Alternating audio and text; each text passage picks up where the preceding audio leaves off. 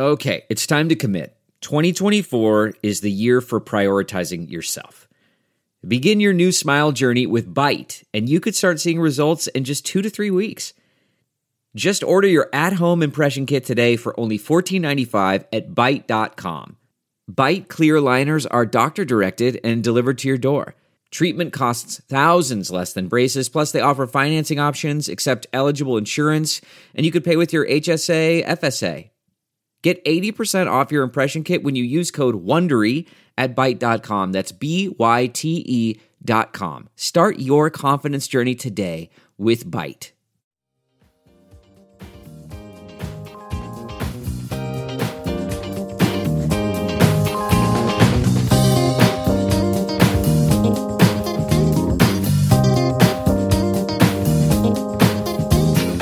And now, the list of things that you can buy at the Chicago Reader store at chicagoreader.com.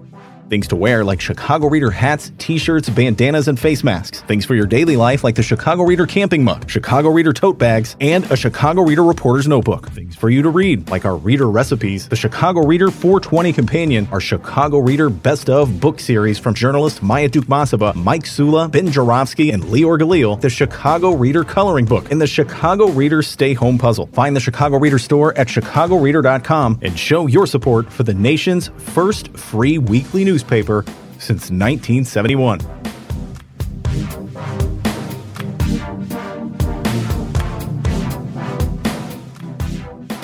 Bonus time of the Ben Jarofsky Show. Hello, everybody. It is Tuesday, January 25th. God damn, is it cold out. Anyway, I'm headlining today's, I'm reading this off the Huffington Post. Eric Clapton claims people who receive COVID-19 vaccines are under mass hypnosis. Rock stars weighing in on medicine.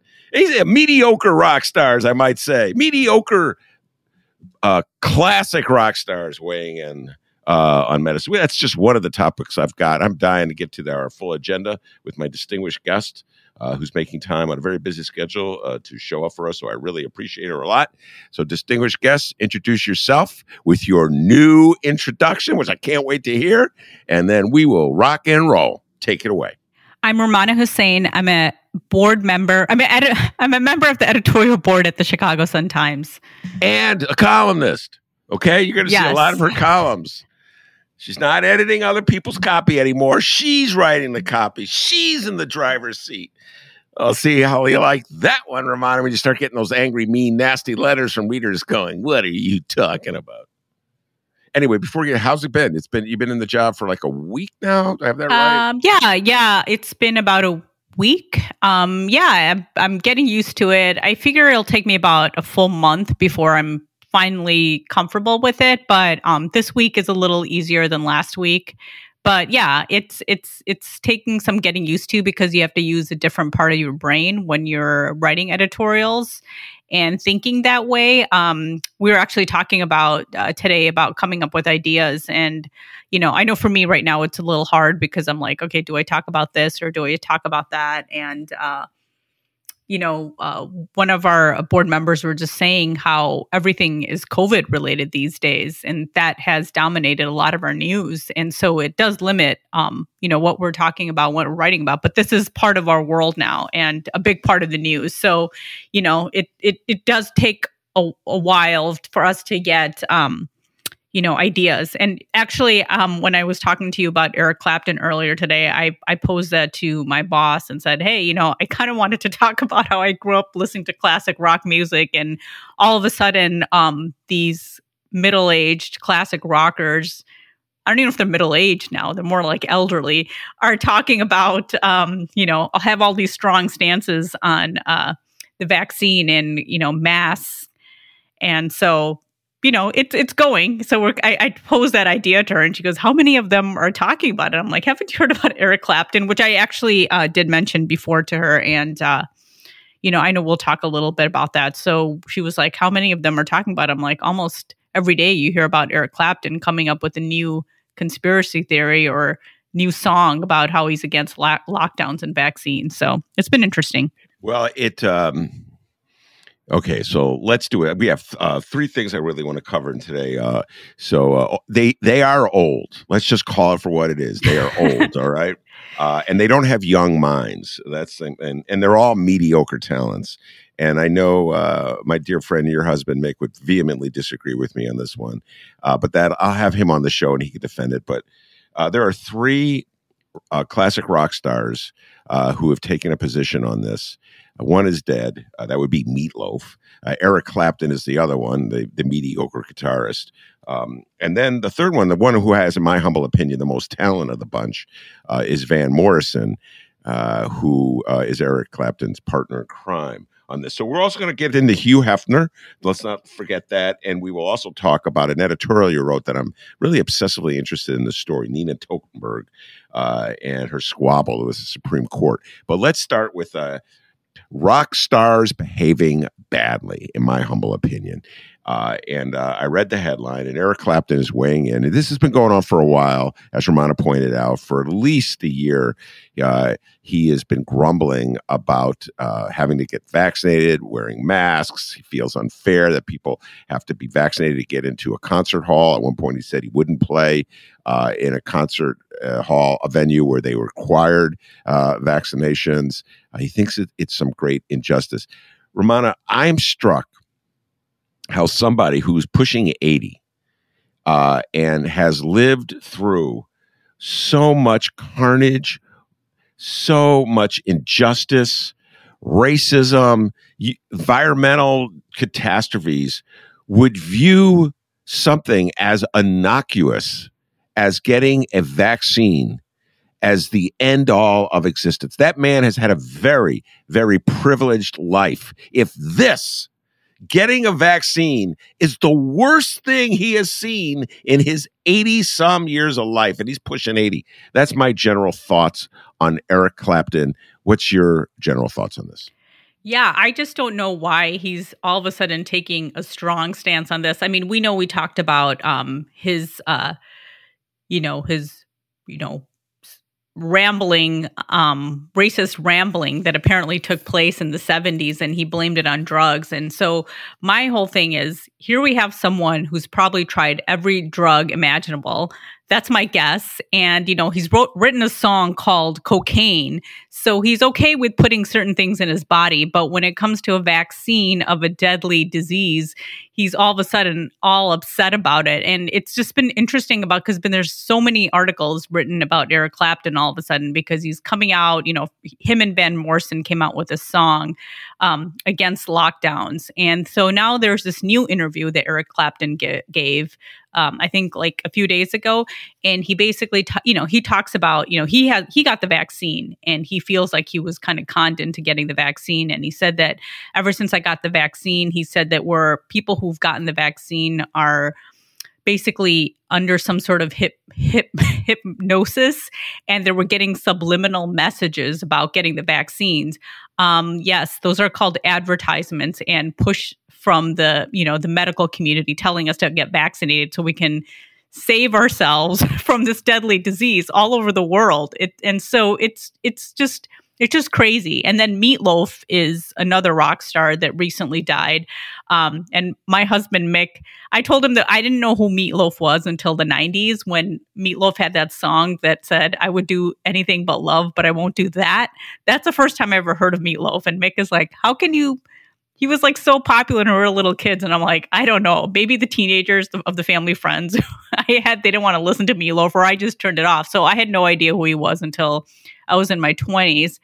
And so then, Meatloaf died last week, and a lot of people are talking about it. And TMZ, which does a lot of articles on these celebrity deaths and usually is pretty right about it, they said that he actually died of COVID. And the family, I don't think, has released the exact cause of death, but Meatloaf was someone that was very anti-mask and anti-vax. And he said something like, well, if I die, I die, but at least I died with, having my freedom. So I don't know. I just find it interesting. I want to know if Eric Clapton or Van Morrison or Meatloaf were ever actually vaccinated for anything else in their lives before, which I'm guaranteeing they did. They came out when they were alive when the polio vaccine came out. I'm sure their parents made them get the polio vaccine, and I'm sure they've had vaccines for all these other things.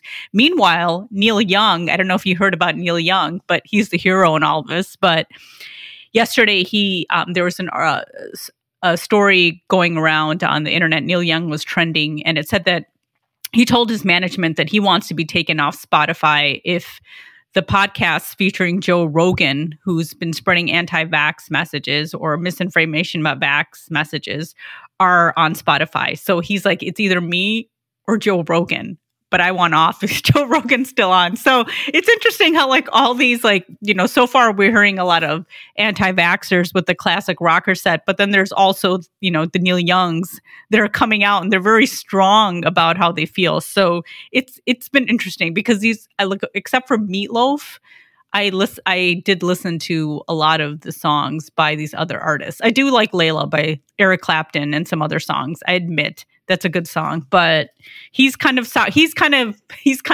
made me annoyed by him the last couple of months, year, I want to say. I don't agree with you. Layla's a pretty good song, but in my opinion, it's all due to the great Duane Allman. Duane Allman, all power to you, who died in 1971. So he didn't live long enough to make any of these really dumb comments. And I have a feeling he wouldn't. And let me just say this about Neil Young. Neil Young is always coming to the rescue of classic rockers who say stupid things. He was the one, who battled Leonard Skinner. This is a great debate between Mick and me. And I feel like Neil Young mopped the floor with Leonard Skinner. Everybody knows that.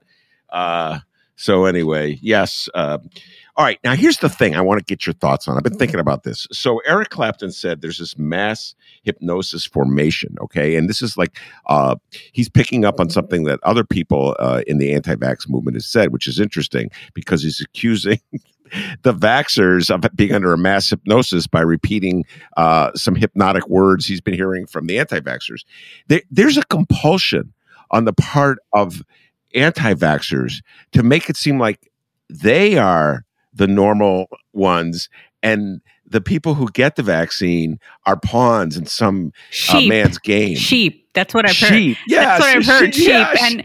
And Eric Clapton's latest interview, he's basically saying, I'm not against or for the vaccine. I'm for freedom. And so it's like they're using these words like freedom, like saying that we're the rest of us. Like, it's like, okay, so if you're sick and you take medicine, what does that have to do with freedom? It's like you're just taking something to be preventative. It's preventative medicine. I mean, getting the vaccine can help you from being deathly sick and actually die. So it's funny how the language that they're using, Meatloaf also said, if I die, I die, but at least I, had my freedom. And it's like, okay, so you've never had surgery or you never have gotten any sort of medical intervention. It's just funny how this has taken, this has shown so many people's sides that don't make sense. It defies logic, if you ask me. It does defy logic, and it is curious that there's this impulse to make. It's like a giant game of gaslighting. No, I'm not the weird one. You're the weird one. I'm not the one who's under control of a weird cult. You are. And so they're trying to project on us what they're doing. And you're absolutely correct. You cannot find anything else in medicine or very few other things in medicine that they have this level of questioning. For instance, like you break your arm. Is there an alternative to getting a cast? I mean, I've never seen in my life, really, this amount of mass hysteria and over a medical procedure that seems pretty much straightforward. And Rummana, you can't argue with them. I mean, you're not going to convince them.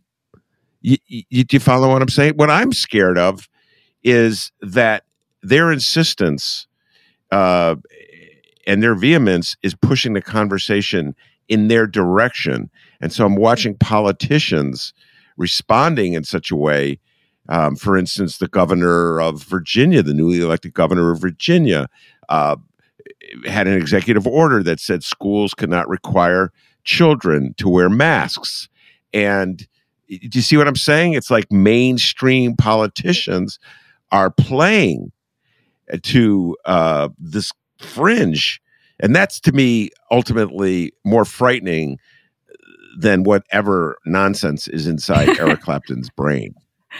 I think for a lot of people, it's like, God, this is someone who's a revered musician. I know whether we like him or not, it's just coming out of this person's mouth. And I think the fact that he's like, indulged in so many different pharmaceuticals, it's kind of, it's coming out. But yeah, you're right. I mean, the governor of Florida, didn't he say that, he said that children aren't required to have any sort of vaccines, not just the, coronavirus vaccine, but any vaccines. So it is a lot of these leaders kind of, saying what we years ago would have thought this is just something on the fringe. It's kind of become the norm for a lot of people. I mean, for you and I, it isn't, but it's slowly becoming the norm. Like we were talking about it a few weeks ago about how someone not taking, anti-vax, we should call them vaccine hesitant. Like, why do we have to use that language? They're anti-vaxxers.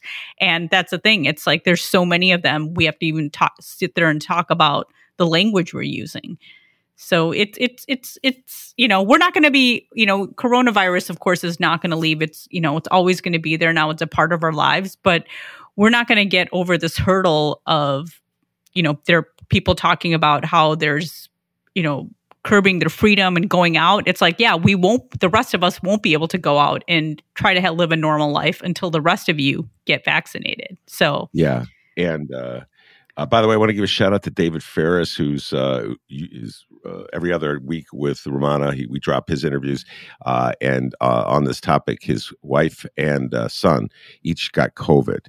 And so I feel really bad for him. And so, David, I hope you and your family are doing well. This is a very serious pandemic, no joke. All right. Before we leave Eric Clapton and Meatloaf behind, I have to ask you for your thoughts on Howard Stern.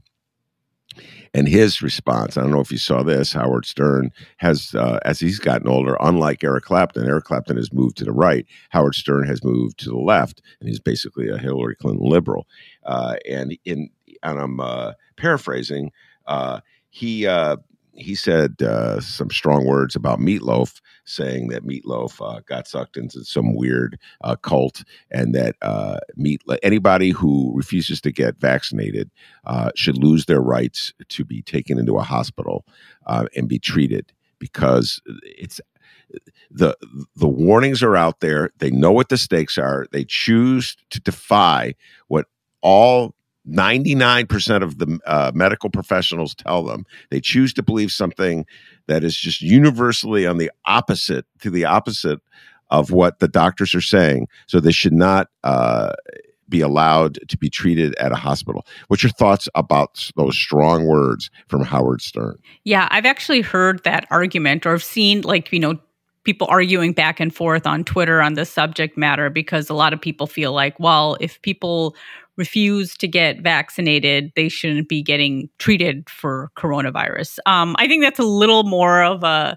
sensitive issue, because I think everybody should be treated. But the thing is, a lot of people who refuse to get vaccinated, they are jamming up the hospitals we have. And that's changing the way, doctors are working in terms of other surgeries that they're doing, other people that they're treating. So it's something that needs to be addressed. But I don't think we're at that stage where we should be turning people away right now. It is a very sad situation. And I've heard of, at least anecdotally, people saying that when people are on their deathbeds dying from coronavirus at the hospitals, they're asking if they could get the vaccine now. And it's too late. So I don't know. I have heard what Howard Stern was saying. I have heard other people saying as well. And people are arguing about it. But I think that debate is going to go on. And I think people are going to talk about this more and more every time we have a surge and our hospitals are just jam-packed. Well, and we'll move from this topic to the next one. But I just have to say that each surge, as you pointed out, has different challenges. And so far, the challenges haven't completely overwhelmed the vaccine. My fear, of course, is that eventually they will, and that would be a catastrophe. You talk about overwhelmed hospitals. If suddenly it's not just the unvaccinated who are being rushed to hospitals, but the vaccinated. So just to make you feel even worse than we already feel about this subject, there's always that fear that lingers, which is why, of course, it's so important to try to get it controlled now, despite what Dr. Eric Clapton has to say. All right. You wrote an editorial, and I knew it was you. I could sense your voice in the editorial. And I was like obsessing over this story anyway, because it deals so much with like information that public institutions put out, how newspapers or news media handle off the record sources, and what happens when the message is something that the person who leaked the story in the first place doesn't want anything to do with. So what do? They throw the reporter under the bus.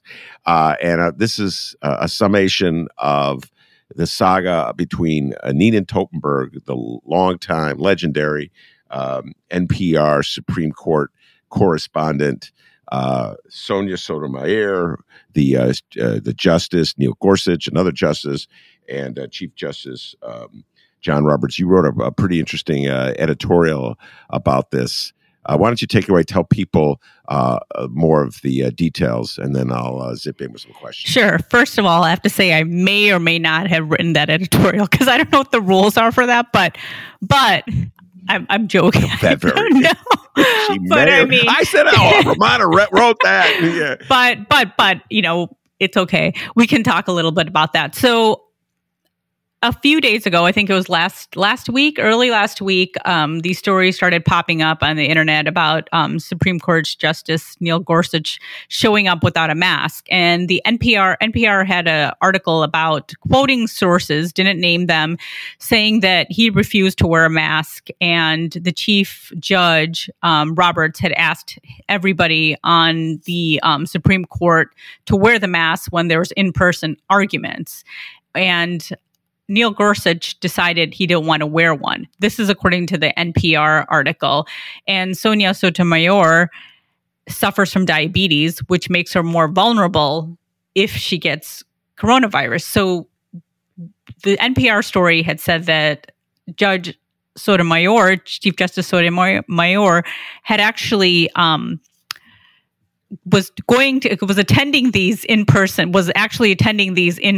arguments via telephone. So that was the whole thing, is that she basically changed the way she was working because of Neil Gorsuch's decision. So the story comes out, people are weighing in on it. And then when I may or may not have been writing the editorial, the two justices, Neil Gorsuch and Justice Sotomayor, had put out a joint statements, and the Judge Sotomayor was saying, I never told Neil Gorsuch to wear a mask. And then NPR shot back saying, well, we never said it was you. We said it was the Chief Judge, who was actually the one telling everybody or requesting that they should put a mask on.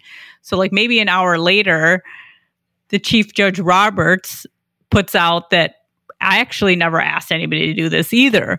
And then, it's just like a lot of back and forth, and it makes you wonder what's going on. I mean, there's no way. I mean, we have heard of reporters making up stories, but I did not believe that NPR would just come up with that story without talking to people. She clearly gotten these sources from the Supreme Court telling her the story, and she wasn't the only one with the story. So I just thought it was interesting that there was all this quote unquote damage control because of the Maskgate.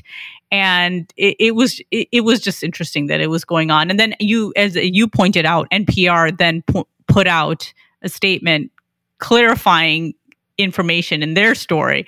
So it was for something that, a lot of people, it was something that was a talker type of story.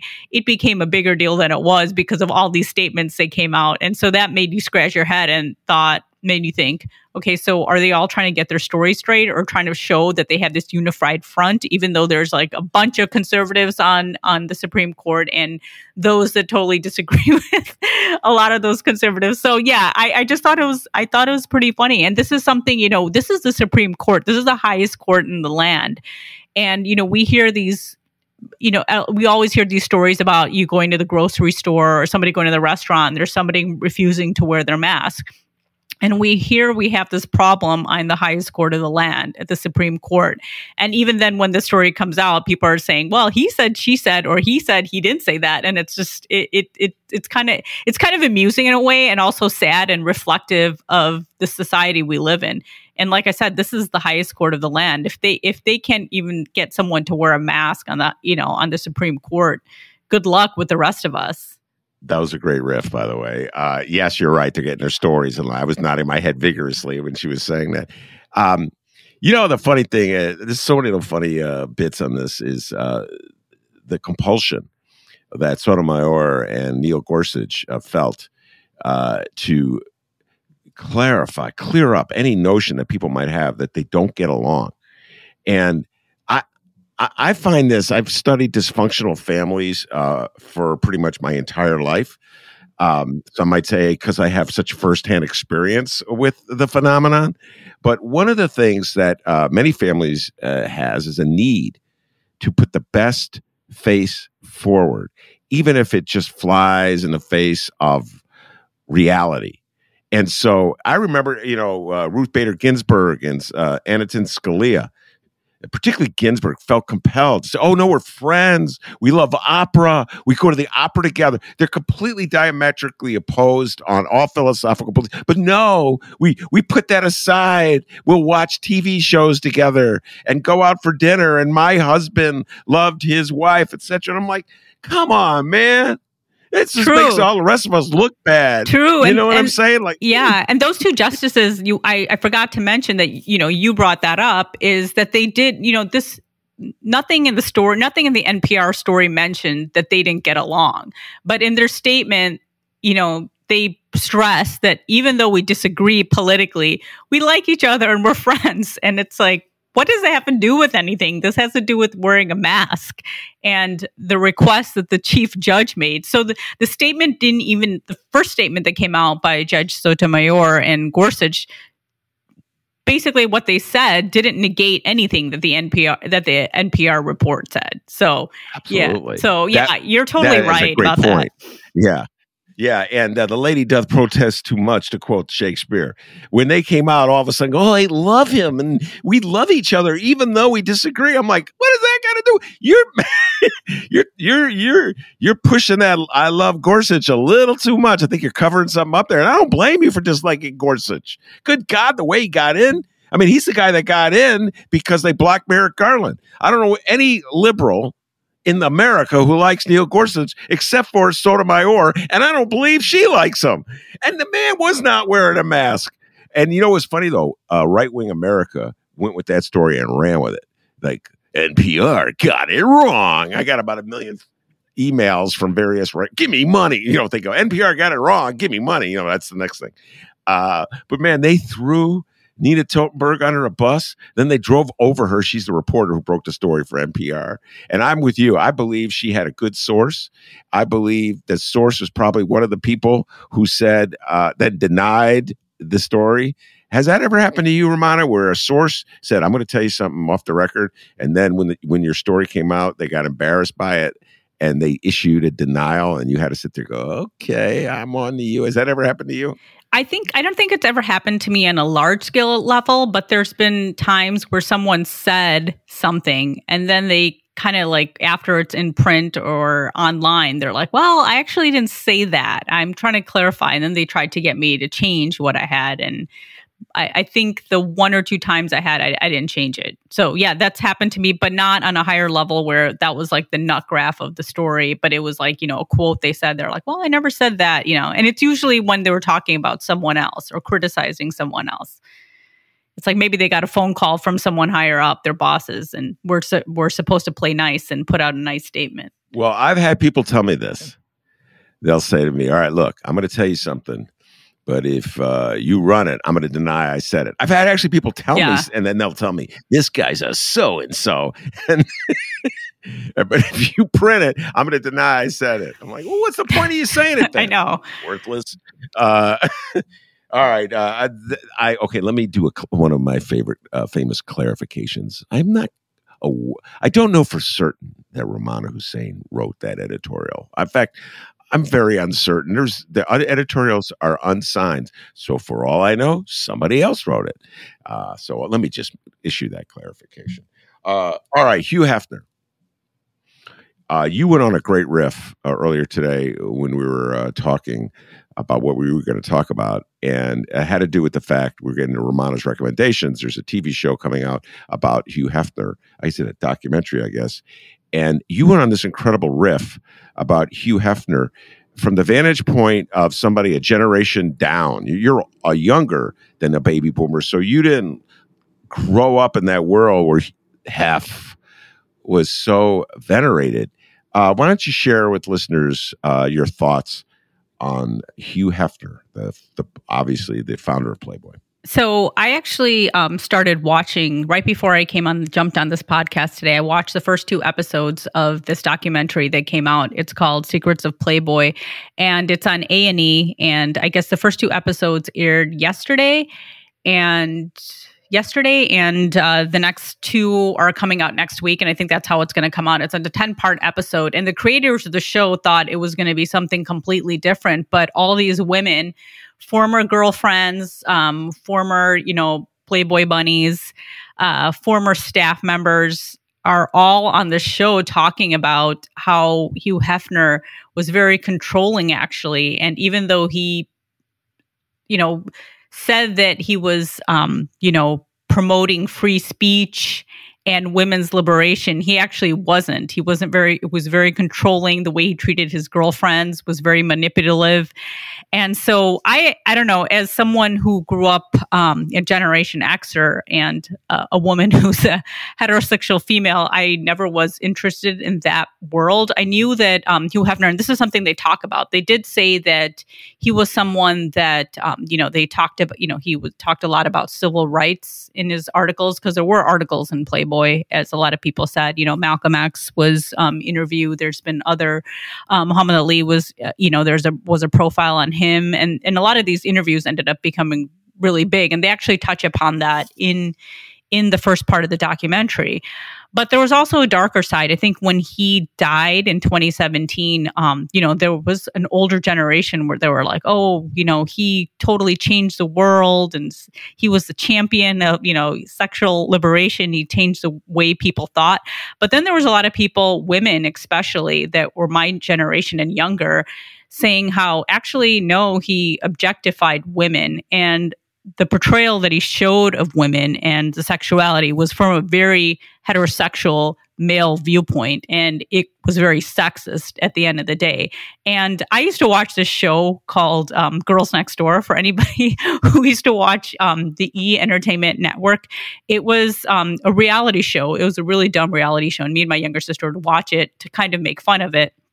And it was basically, Hugh Hefner always had a throng of girlfriends. He didn't have one girlfriend. He always had to show that he was such an attractive, fun-loving man, that he had like 6 or 7 girlfriends at one time. And so this show showed his latest round of girlfriends in 2001 it was 2001 to 2005 or 6.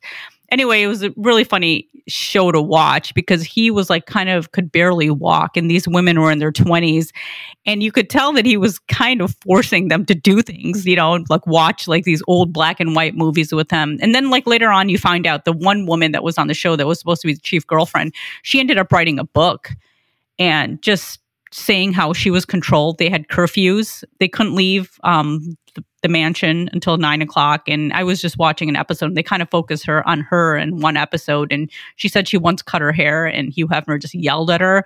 She had, put on red lipstick, and he started complaining about, he didn't like red lipstick on her. So he was very controlling about the way these women lived their lives. And so we were talking about a cult earlier. And so one of the things that a lot of these women are talking about is how stuff that happened at the Playboy Mansion, which a lot of stuff was illegal. There was a lot of, there was also people who were assaulted there. They said it was a cult-like atmosphere at the mansion, and how people revered Hugh Hefner as this guru, And he was always portrayed as this great man, but in reality, it was a totally different picture. And this one young woman who lived at the mansion since she was 6 years old, her dad was Hugh Hefner's doctor. She just talked about how when she was younger, she looked at him in a different viewpoint and a different sort of light. But the older she got, the more she realized she was living in a very fake world where there was a lot of controlling and manipulation, and how he was also lecherous towards her when she was a very young woman. So it's a very interesting documentary. I think a lot of the women on there, they're credible sources. They're Hugh Hefner's like girlfriends, and he would have cameras in the house all over the place. So, a lot of times these women were intoxicated, given drugs. He'd called Quaaludes leg spreaders. And so these women were in, various states of undress, while they're under the influence. So he had cameras everywhere. So he would have pictures of these women. So if anybody threatened to talk about what happened inside the mansion, anything wrong that happened inside the mansion, he would threaten them because he said that he had these pictures of them. They said he did that with journalists too. He'd invite them to all these parties, and then, they would do, these journalists would probably do something, and then he'd have footage of it. So if they ever wanted to reveal anything that happened there, he'd have the footage instead. And so he kind of controlled the narrative of him being this fun-loving guy, wearing a robe. I remember growing up and seeing articles like, revering him in the Tribune and the Sun-Times. And usually these articles were written by middle-aged men, putting Hugh Hefner on this pedestal, like, wow, this guy's had it all. What a lucky guy. He's like, he's living the life. And it was, I don't know, I just always felt uncomfortable with it. And I'm just watching this documentary. A lot of people are saying it's kind of opening the light. I mean, we were talking about Jeffrey Epstein, and I'm getting hints of Jeffrey Epstein watching this Hugh Hefner documentary. So I do recommend it. There's people on the show who are defending him too. But I think the fact that a lot of these women are saying that, no, we actually lived this life, you should listen to us. I think it's pretty interesting. And, he never was charged with a crime, and they have that disclaimer in the documentary so far. But I think a lot of what the women are saying is very telling, and they're very, very credible so far, what I've seen. Yeah. And I got to say, going back to, I took a note on this, that he got journalists in compromising positions and used that to blackmail them, keep them from writing revealing profiles. I don't think any of those journalists were anywhere about to write a revealing profile. One of the things, I could tell you this right now, I'm a generation ahead of you, but behind these guys. All right. So I watched this, and people did love the glow of course, the Playboy. And they wanted to be invited, and an invitation to the Playboy Mansion here when it was here in Chicago, and then the one when he moved it to LA, that was like a high point in someone's life. And so I can't imagine a working journalist in the city of Chicago who once invited into there would ever do anything to ruin his chance to be invited back again. You know what I'm saying? So they didn't have to get them in revealing, compromising situations. That's true. To buy their silence. Their silence was bought and owned. They put him in those revealing situations because probably he's a weird guy and wanted to look at those weird footage. It's a really trippy thing, Hugh Hefner. I was never really into the Playboy mystique, but a lot of kids were. Like the whole there was a show when I was a kid, way before you were born, called Playboy After Dark, and it was a talk show, came on in Chicago. It was after Cup Show. Hefner would be a party at the Playboy Mansion, and the coolest people were there. Dick Cavett would be there. James Baldwin would be there. Norman Mailer would be there. If you were cool and you were in Chicago, you came to the mansion. So the notion of any journalist blowing his or her opportunity to be part of that.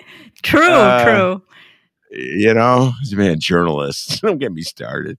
But yeah, man, another one bites the dust. It's, you know what I'm saying, Rummana? The icons of my youth are not holding up very well, I got to say, to scrutiny as we move on to the next generation. I don't know if I'll have the stomach to watch that that documentary. But it is really disturbing. So I would warn anybody. I'm sure there's people who are watching it and might not want to watch it, but I've been watching it so far.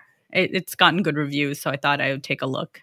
All right, we'll close with a little something that Rummana introduced me to. I'm always about 5 steps behind at least what everybody else is doing. And so today, for the first time ever, I played the game Wordle, which until Rummana told me about, I'd never even heard of. I'm a little embarrassed to admit. So Rummana, you're sort of the Wordle expert around here. How long? How did you find out about it? And how long have you? I'm actually to the game too, because I just started this week. So if you're on social media, either on Twitter or on Facebook, all of a sudden there was a lot of people sharing their Wordle score for the day. And to me, it made no sense when I was looking at what they were posting. I'm like, what is that? And so we talk about the pandemic and things we do during the pandemic to stave us off the boredom. But I have several different chat groups with the different groups of friends, and one of our groups of friends started talking about Wordle and if we were playing it, and I was confused about how to play it. And so basically, it's a word game, and it's a 5-letter word you have to guess, and there's only one game a day, so you only guess one word a day, and you have 6 chances to guess the word. And so you just come up with the word the first time. And if you get any of the letters right, if it's a green letter and you see it in a certain space, that means it's in the space where it's supposed to be. If you get a yellow letter, that means that letter is in the word, but it's not in the right space. So you have 6 chances. And today's word was, Ben, you got on the second try. Today's word, while, WHILE. Oh, no. I got sugar today. Oh, that was the one I had. Oh, okay. Maybe it's different. But the ones me and my friends got. Oh, you know what? They do change. They do change in different times of the day. But maybe that's the word for tomorrow. I just gave it away. Well, this show won't air. It won't air. But anyway, so basically that's the game. And the guy who invented the game, his significant other or wife enjoyed word games. So he actually kind of came up with the word game for her, and they played this together for a while. And then I guess it went public in the fall, maybe, or soon after. And so it's kind of become another thing that we're doing the pandemic. You know how there was Tiger King?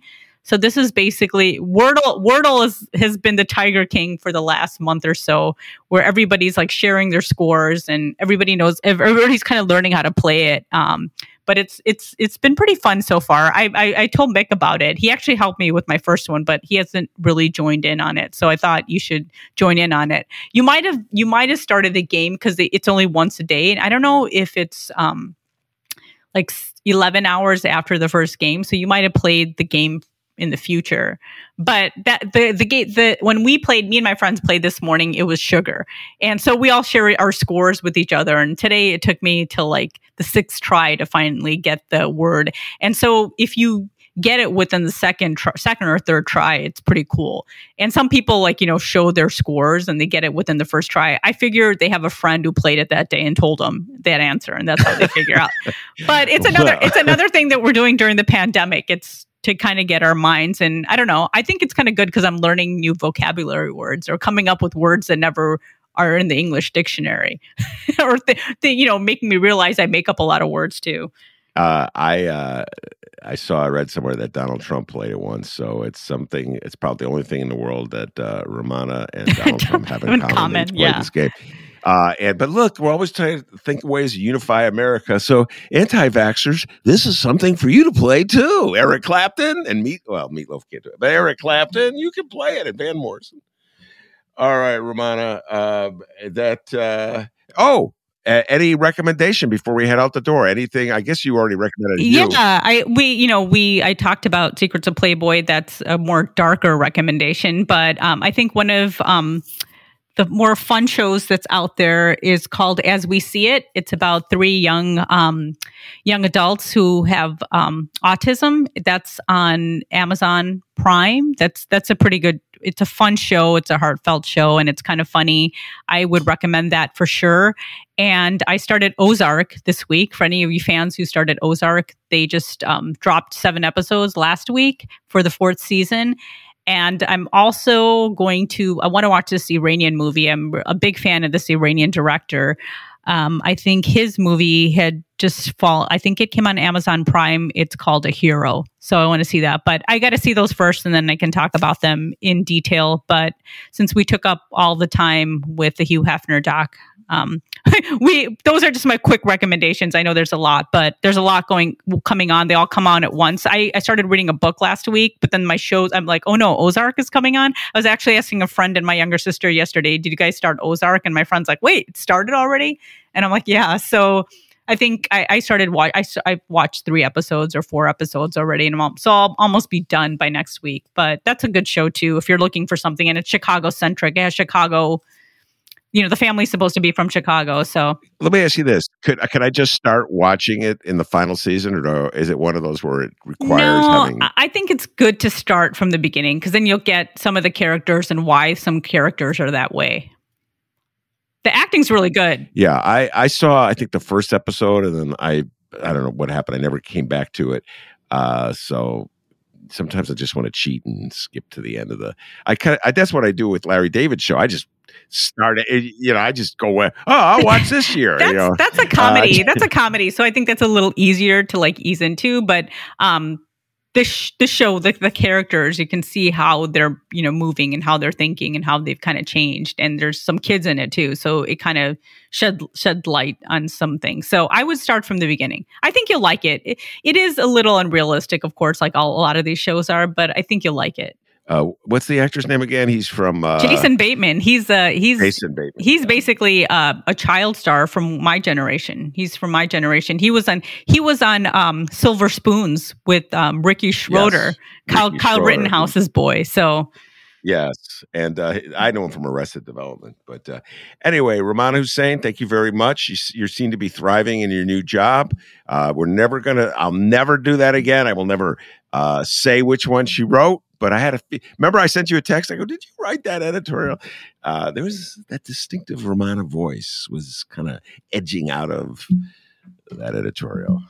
Anyway, Rummana Husssain, thank you so much for being on the show. It's always a blast talking to you. I'm Ben Jarofsky. Take care, everybody.